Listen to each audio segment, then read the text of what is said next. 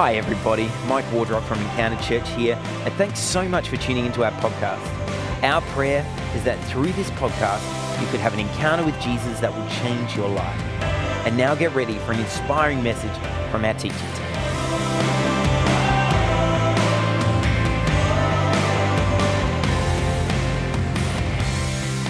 All right, so one fun fact about me is I am someone who loves a challenge. I'm the kind of person where if you tell me that I can't do something, it's probably 10 times more likely to make me want to do that thing. Yep. And so when I was in high school, one of the challenges that I took on was doing my Duke of Edinburgh Bronze Award. Now, as part of this, we went on 2 overnight hikes where we carried all of our camping gear, all of our tents, everything in these great big heavy backpacks. Now, I have this very clear memory of the end of one of these hikes, of just the last leg. Now, it was a hot, sweaty, muggy Queensland day. We were carrying these great big, 20-kilo packs. We were a group of teenagers. We hadn't showered in a few days, so we were social distancing before it was cool. And I just remember at the end of this hike, there was a promise because our teachers told us that the end of this part of the journey was a place called Utopia Falls, which sounds pretty nice to a bunch of hot, sweaty teenagers. So, now I don't remember much about that hike. I do remember that the end of it seemed to go on forever. And I do remember when we finally got there, it's still in my memory as one of the most beautiful experiences I've ever had. There was this beautiful natural rock pool, this natural spring. There was this rock face and water trickling down it. There was these little rock pools at the top and I got to sit in them and pretend to be a mermaid. It was amazing. But I want to say that when we finally reached that destination, it was beautiful and it was refreshing, but what made that water, that experience, all the better and all the more magical was the hot, sweaty hike there. Now, as someone who loves a challenge, I can, more often than not these days, end up being my own worst enemy. Because I am notorious for biting off more than I can chew. Does anyone else have this problem? Yeah. Surely it's not just me. And so this actually just happened to me this year. I started this year, I've just finished internship, and so I started this year on a high, being like, yes, Lord, I want all that you have for me, right? And then all that he had for me actually became a reality. And I realized that I was juggling work, church, keys playing, study, new housemates, life group, family, friends, church and school events, ministry opportunities, trying to budget and exercise and stay healthy and all the things, and the list just goes on. And I got to the end of the school term, got sick, and kind of just ran aground, feeling really tired, really overwhelmed, and really dry. Now, my good friend and neighbour Josh rocked up at my door in the middle of this and got to experience me spontaneously bursting into tears in front of him. And I'm sorry, my friend, you did not sign up for that. But isn't it true, friends, that sometimes these things we can take on thinking they're going to be so exciting, thinking they're going to fulfill us, can over time start to feel more like that hot, heavy backpack that I was lugging around on a hot day. We find that our lives are so full, but we're running on empty, thirsting for more, asking, where is my utopia springs? Now, friends, if this is something that you are experiencing, the good news is that Jesus addresses just this in our passage today. See, I'd like to suggest that what I was experiencing on that hike was a physical kind of dehydration, right? But what we experience in our lives more often is a spiritual kind of dehydration. And that's what I would like to talk about tonight. So our story today starts at a well in Samaria, where Jesus has this really real conversation with a Samaritan woman about her spiritual thirst. Now, it's a hot day. He's in the middle of the desert, and Jesus is on this long journey from Jerusalem to Galilee. So he sits down at a well, and while he's there, his disciples have gone off to find food. A Samaritan woman from the nearby village comes to draw water. Now, a single Jewish man meets a single Samaritan woman at a well, and he asks her this really loaded question. Are you ready? He asks her for a drink. Now, she is shocked because Jewish men did not talk to Samaritan women. In fact, Jews did not talk to Samaritans at all. Most Jews, if they were taking this journey, would go all the way around the edge of the country just to avoid these people. We find instead that Jesus enters in. To him, she's not an untouchable, someone that he needs to avoid. He's actually saying, you have something to offer me. I'm willing to drink out of your cup. And so she draws him this water from the well. Now, as she does that, Jesus actually goes one step further. He says, if you knew who I was, you would have asked me for the drink. And the woman's like, I love her sass, right? She's like, excuse me, man? Like, you don't even have a bucket. Like, I don't know who you think you are. I'm just going to pause there, sorry. I'm skipping through this passage, but if you would like to follow along, it is in John 4, so feel free to open up your Bibles or have a read later. It's actually, there's so much in it, and I can only scratch the surface today. And so Jesus comes back. He's ever unoffendable. It's amazing. He's like, everyone who drinks this water, and this will be on the screen behind me, will be thirsty again. But whoever drinks the water I give them will never thirst. Indeed, the water I give them will become in them a spring of water welling up to eternal life. Doesn't that sound pretty good? Now, the term living water in that culture was often used to refer to fresh water. Remember, they lived in a desert, right? So fresh water was pretty important. And so the woman's like, all right, that doesn't sound so bad. Okay, Mr. Jewish big shot living water guy, if you want to make my life easier and more convenient so I don't have to keep coming back to this well, how about it? Come install your free Puritap, you know? Now, the thing about Jesus is he's not just offering her a more convenient life, because an encounter with Jesus always goes beyond the superficial. And so just when she accepts his offer, we find he actually changes the topic. He says to her, go and get your husband. Now, it's possible that he said this because it would have been more appropriate for them not to be talking alone at a well. But I think he also knows something, because the woman replies, I have no husband. To which he replies, you're right. The truth is you have had 5 husbands, and the man you are now living with is not your husband. You have spoken truthfully. Oofed. Now, in a culture where judgment is something that we're uncomfortable with, this can seem like maybe a little bit unloving of Jesus to bring this up so abruptly. But we find he's actually on about something else, because he's exposing something deeper in this woman's life. You see, most women didn't come to the well in the heat of the day. Most women came to the well in the cool of the day together. But for some reason, for this woman, she sees the need to come to the well on her own, separate from the rest of the community. And my guess would be that living in a small town, the news about her past and all of her husbands has probably got out. And she would rather avoid the small town gossip, the whispers, the laughter, the stares. I mean, she was better than that. She didn't need them anyway, right? Until she meets Jesus. Now, after Jesus calls her out, they chat a little more. They have this amazing conversation. I encourage you to read the passage for yourselves. But at the end, it's kind of like she's had her fill of this now somewhat awkward conversation, feeling a little bit exposed. And she goes to shut it down, being like, thank you, sir, you are very wise. But when the Messiah comes, he will reveal all of this. He'll tell us what's going on.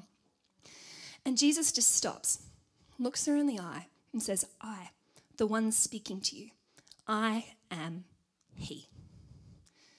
Now, it's important that we don't miss the gravity of this moment, because Jesus revealed his true identity to very few people in his earthly ministry, and yet he chose this woman to be one of them. Now, at just this moment, the disciples, ever on time, return, ending the conversation. But we find for the woman that everything has changed.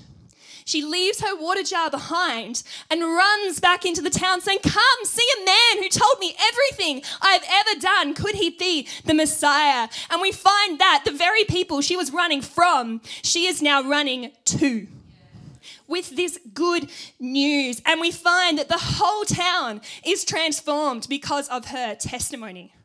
What an incredible story. And so Jesus offers this woman living water. And then he changes the topic and he exposes her sin. And this kind of caught me off guard to begin with. I was like, why, Jesus? But I would like to suggest that this is actually the first step that he takes towards granting her request. You see, Jesus speaks the hard truth, revealing her thirst for better than what she has. And he's saying, I've got more for you. I want to fill you with something better. And I can't do that by leaving you where you're at. And so, in this moment when Jesus reveals to her his identity, she discovers the truth about him. But she discovers something even more, and that's the truth about who she is in light of him. And so we find that for this woman, these people that she was running from because of everything that she had ever done, she is now running to. And this becomes her good news. Come and see a man who told me everything I've ever done, because unlike them and unlike everyone else in the world who were she was downtrodden, she was at the bottom of society, she was a woman, she was looked down upon by her village. In Jesus, she is none of those things. Because in him, she is fully seen, fully known, and fully loved. And so I wonder where we find ourselves as we come today to the well. Are we running dry? Are we thirsting for more than where we've been or what we have? Are we saying there has to be more than this? Friends, I'd like to say, if that is you, Jesus wants to meet you today. But like the woman, Jesus is always about cutting beyond the superficial. So I wonder how many of us also maybe deep down want to avoid the awkward questions. We want to avoid the hard truths. We'd rather settle for what's easy or maybe convenient, a nice Pure-Tap installation, a bonus, a perk, something we just slap on the outside like a Me and Jesus tea or WWJD, 2 for the price of 1 without really costing me kind of add-on. Now, Jesus is not about this. The place where the woman encounters Jesus is in the middle of a desert.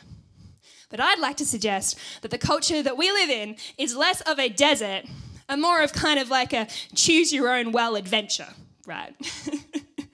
Because we have so many options in a post-truth era of you do you and I'll do me, where we can choose whatever we want to believe. In a time and a culture where we select and curate our Instagrammable identities, trying them on for size like we would an outfit or a breakfast cereal in the morning.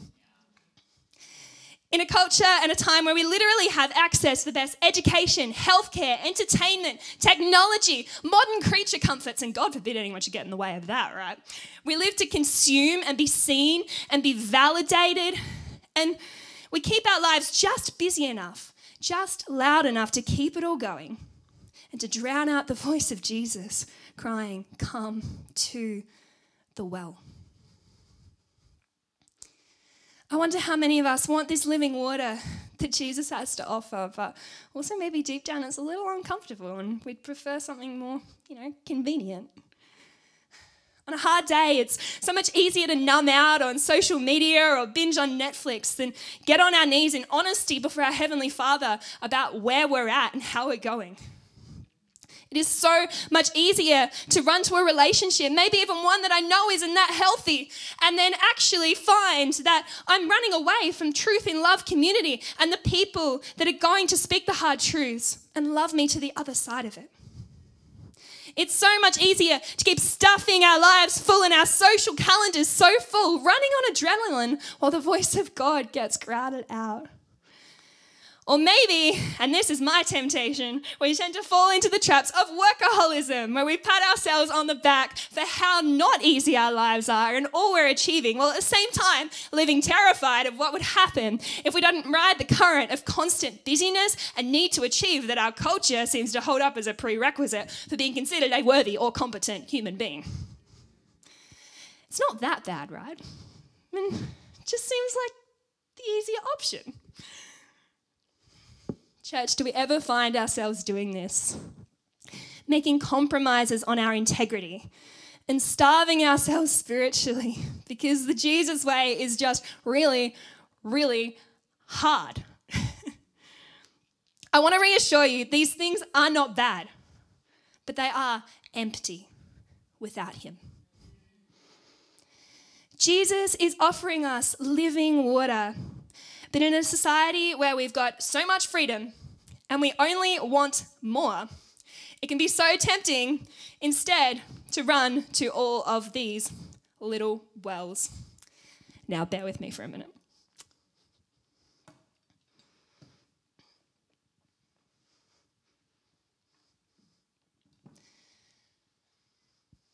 We might run to the well of cool, where it's easy to curate how we look, our external appearances, but then over time, the cracks start to show, and we find that we're so tethered to people's opinions of us and what they think. We might run to the well of relationships thinking that, that person or that group of people, once I'm in, things will get better. But then over time, the cracks start to show, and we find that we're more anxious and on edge than we were to begin with. Maybe it's the well of success. We strive to achieve and reach our goals, but over time we find that we're more and more exhausted and just running on empty. Maybe it's the well of busyness, because life can be so fun and exciting, right? But then when we finally stop, we realize that we're kind of just living in the shallows and running on empty. Maybe it's the well of materialism, where the latest and greatest is what we're living for and what we're wanting, comparing to what the person next to us has. But then we find we get caught in this cycle of maintenance where we've got to keep it all going, and it just gets exhausting. Or maybe it's the well of sex, which we run to for intimacy, for that closeness that we crave. But then over time, we find that the cracks start to show and we're still running on empty. Now, the prophet Jeremiah in the Old Testament talks to the people of Israel about just this. And he uses this really beautiful analogy. For my people have done two evil things. They have abandoned me, the fountain of living water. This is God speaking through Jeremiah. And they have dug for themselves cracked cisterns that can hold no water at all. Now, in Bible times, a cistern was an artificial reservoir that was dug into the earth or carved into rock for collecting or storing water. So basically like an ancient rainwater tank. Israel has a long dry season with relatively few natural springs, so catching water rain in cisterns was really important. You see, friends, a good cistern can hold water. Hang on, I'll bring this with me. But that water is eventually going to run out. It's food dye. And we find that we're still running on empty. That water's going to run out or grow stagnant. It is only the fresh spring which can supply living water. Water which will never grow stagnant and never run out. Now, I was thinking last night about how to explain this. What is it truly that this living water is? And I myself have been working on this sermon all week. I was tired. And I just felt God say, don't look at your notes, just rest. So I went out onto my balcony. I was lying down in the hammock. And I just felt God say to me, just let me love you. And he reminded me of something that my mum actually used to say to us as kids, which is, how full is your love tank? How full is your love tank? Friends, how full is our love tank? We have a heavenly Father who loves us, who knows us, who has loved us with his whole heart and poured out his life for us. But are we running on empty? Running instead to all of these little wells? And the reason why I've poured them to overflowing is because when we live loved, our relationship with all of these other things changes. And we find that we're not going to those little wells, running on empty, hungering, thirsting, wanting more from them, because in him we have everything that we need. So friends, how full is your love tank? And are you running on empty? Because Jesus tells us to come to the well. Now, all of these things, they are good things. You know, the Bible tells us every good and perfect gift is from above. God blesses us with these things. He wants us to enjoy them, right? But they were never meant to be enjoyed apart from him. And so, friends, we need to return to the well.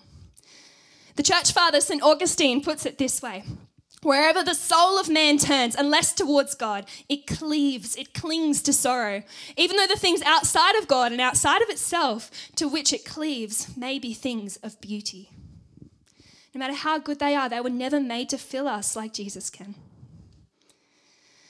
So my question then is, well, I haven't run into Jesus at the local well recently. I don't know about you. So how do we access this living water that he promises? Well, for us, it's not at a well, but it's through prayer. See, the same Jesus, the same presence that this woman encountered at the well is available to us when we pray.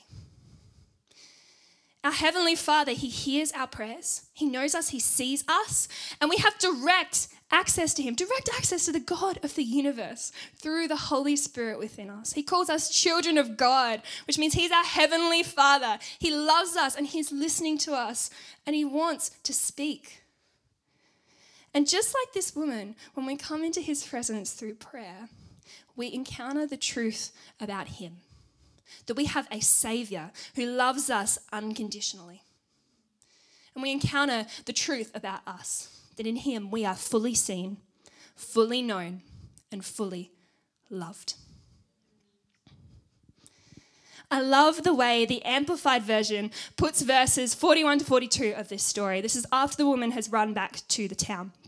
It says this, many more believed in him with a deep, abiding trust because of his word, his personal message to them. And they told the woman, we no longer believe just because of what you said. For now we have heard him for ourselves and know with confident assurance that this man truly is the Saviour of the world. Friends, do you know that with confident assurance that for you, Jesus truly is your Saviour and he truly is the Saviour of the world? See, this is my prayer for you. We've just gone from Easter and we're about to step into a whole series on mission. Now, my prayer for you is that just like the people in this story, the Easter message would not just remain a message. The Easter story would not just remain a story, but for you, it would become your personal message, something that dwells within you, that God, through his Holy Spirit, would make this a truth that is within your heart, and within your soul, and within your spirit, that overflows from you into your life and into the world around you. See, mission isn't about adding to our to-do list. It's about being the people of God right where he has placed us. It is about living love in our communities and letting that love overflow to the people that are in our workplaces, our families, our friendship groups, our neighborhoods, wherever that may be. So friends, if you're running on empty, we need to return to the well. When we encounter God through prayer, we go from knowing about him to knowing him. And friends, this is how our Sundays invade our Mondays. When we let the presence of God invade us, every part of us, not just the bits that come here on Sunday, but the bits that wake up early on a Monday morning, the bits that come home tired from work on a Wednesday afternoon, the bits that are just a little bit over it by Thursday evening. We need to let God into these spaces for our Sundays and the presence of God to truly invade our whole lives. That is what mission is all about. And so, friends, I actually want to speak to you about this Easter message. If this is something that is new to you, that you don't know, or maybe don't know as well as you'd like, I want you to know this, that Jesus sees you, Jesus knows you, and Jesus loves you. When he looks upon you, just like this woman, he does not see your sin. See, he is able to look on this woman with love, not because she's perfect, not because he's in denial, and not because she's got it all together, but because he took her sin upon himself. He laid down his life in her place. And we find that Jesus, when he died, descended into the darkest place. He descended into hell. He took care of the very depths, the very worst of our experience, the very worst of what we've said and done. And then he rose again.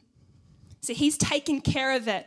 And then he steps into resurrection life and he brings us with him. He offers this living water as eternal life. He says, this is what is on offer for you because I've taken care of all of the rest and this is all that is left. And so that is why he's able to pour out this promise to us of his love, his living water, this freedom that we have in him because of what he has done. And so we find in light of all of that, those awkward truths, those awkward questions, those hard truths, they fade in light of his love. So if you're thirsty, friends, he has what you need and he wants to fill you. Mark Sayers, I love a good Mark Sayers quote, says this: our lives are designed to be in intimate relationship and friendship with God. That's what we're created for. When we don't pray, we become spiritually dehydrated. Understanding now that the challenges of life are to be met not with futile human striving, but on the bended knee, prayer becomes indispensable to living. See, in my life, God seems to have this way of bringing about situations that I can't do anything about. See, I'm a bit of a control freak, right? Like if I could, I would work really, really, really, really hard to make all of those things work out the way that I think they should. But God has a way of putting me in situations where I can't do that. And all I can do is pray. And when we step into this place where all we can do is trust and all we can do is pray, we discover that he is enough. We discover what his presence can do when we let him in. So friends, will we get on our knees and bring our needs before Jesus? And just like the women came together to the well in community, will we gather together to pray? Jesus promises that where 2 or 3 gather in my name, there I am with them. So will we gather in our weakness and our brokenness, putting the presence of God at the center and lifting up the name of Jesus? Because prayer is about putting God's truth at the center of our lives. It's also being honest and truthful about where we're at. So the truth about God meets the truth about us. And in this encounter, something powerful happens because we find that it's no longer just a worry list. It's no longer me just rehearsing in my head all the things I'm stressed about or my current life circumstances. No, I can be honest about those things, but I'm looking beyond them because I'm looking to the one who can save and redeem. I'm looking to the one who is greater than I and who can take care of it all, especially when I know I can't. Friends, this church was born through prayer and fasting. People who are hungry, crying out for the presence of God and who are willing to get on their knees. So my question is, will we continue to put his presence at the center?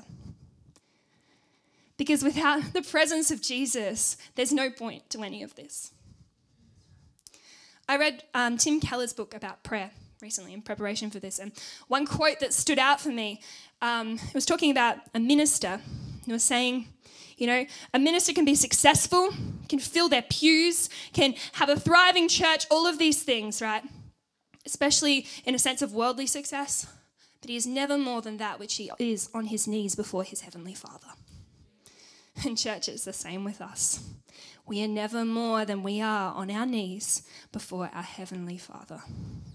So we go into a series about mission. We might have a laundry list of things we want to achieve, but we're not going to get anywhere without the presence of God. So will we get on our knees and will we put him first and seek his presence because he can do more than we ever could? So I want to speak to those who are longing to be filled. This might sound like a lot. You might not really know where to start. My question for you is, what is your one thing? What is Jesus calling you to do? Maybe for you, that's attending a weekly prayer meeting or being part of starting one. I know that's kind of in the works at the moment. Or maybe for you, that's pressing into morning prayer. You know, those 7 a.m. starts, they can be pretty tiring, but I will also say that I never start my day with more peace. Will we step into that, contending in prayer for our community and our world? Or will you find those 1 or 2 friends that you can be real with, speaking the truth about who you are, and asking them, will you pray with me consistently? This week, maybe you need to gather as a life group, sharing honestly and praying in 2s and 3s, and discovering what happens when the truth about God meets the truth about us and we let his presence enter in. Maybe there is a particular area of your life, and just as I'm speaking, you're being convicted that you haven't lifted it up to God in prayer. Maybe you need to do that.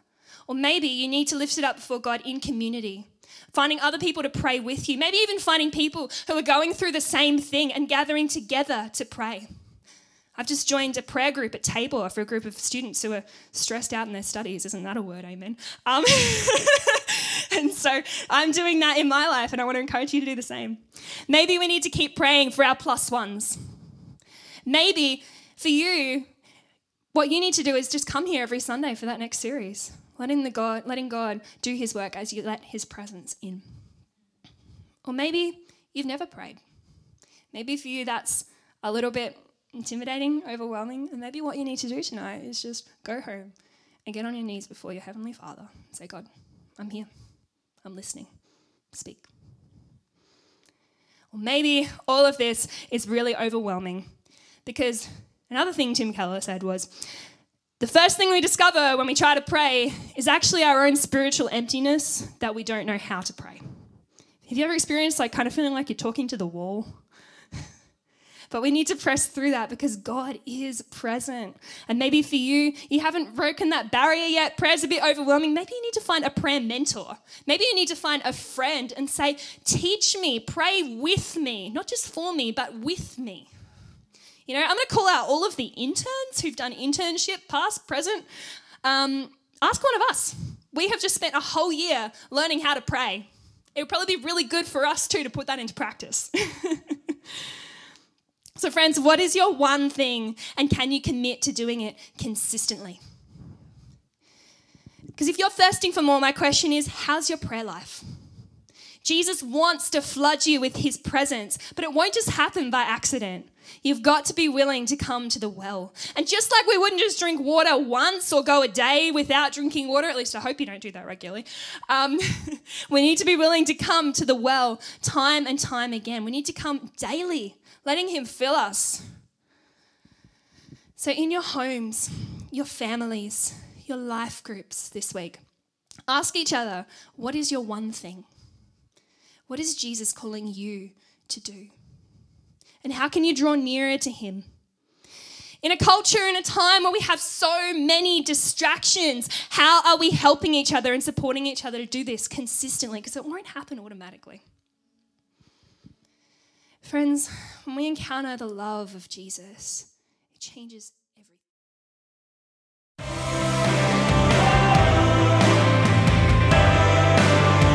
Thanks so much for listening. I pray that you were able to hear from God in a fresh way today. We would love to hear from our listeners. To connect with us or to financially support the work of Encounter, please jump on our website, encounteradelaide.com.au. And if you enjoyed this podcast, don't forget to jump onto iTunes, Spotify, or your podcast provider and give us a rating and review, or share this message on your social media accounts and tag us at Encounter Adelaide. God bless. Have an amazing week.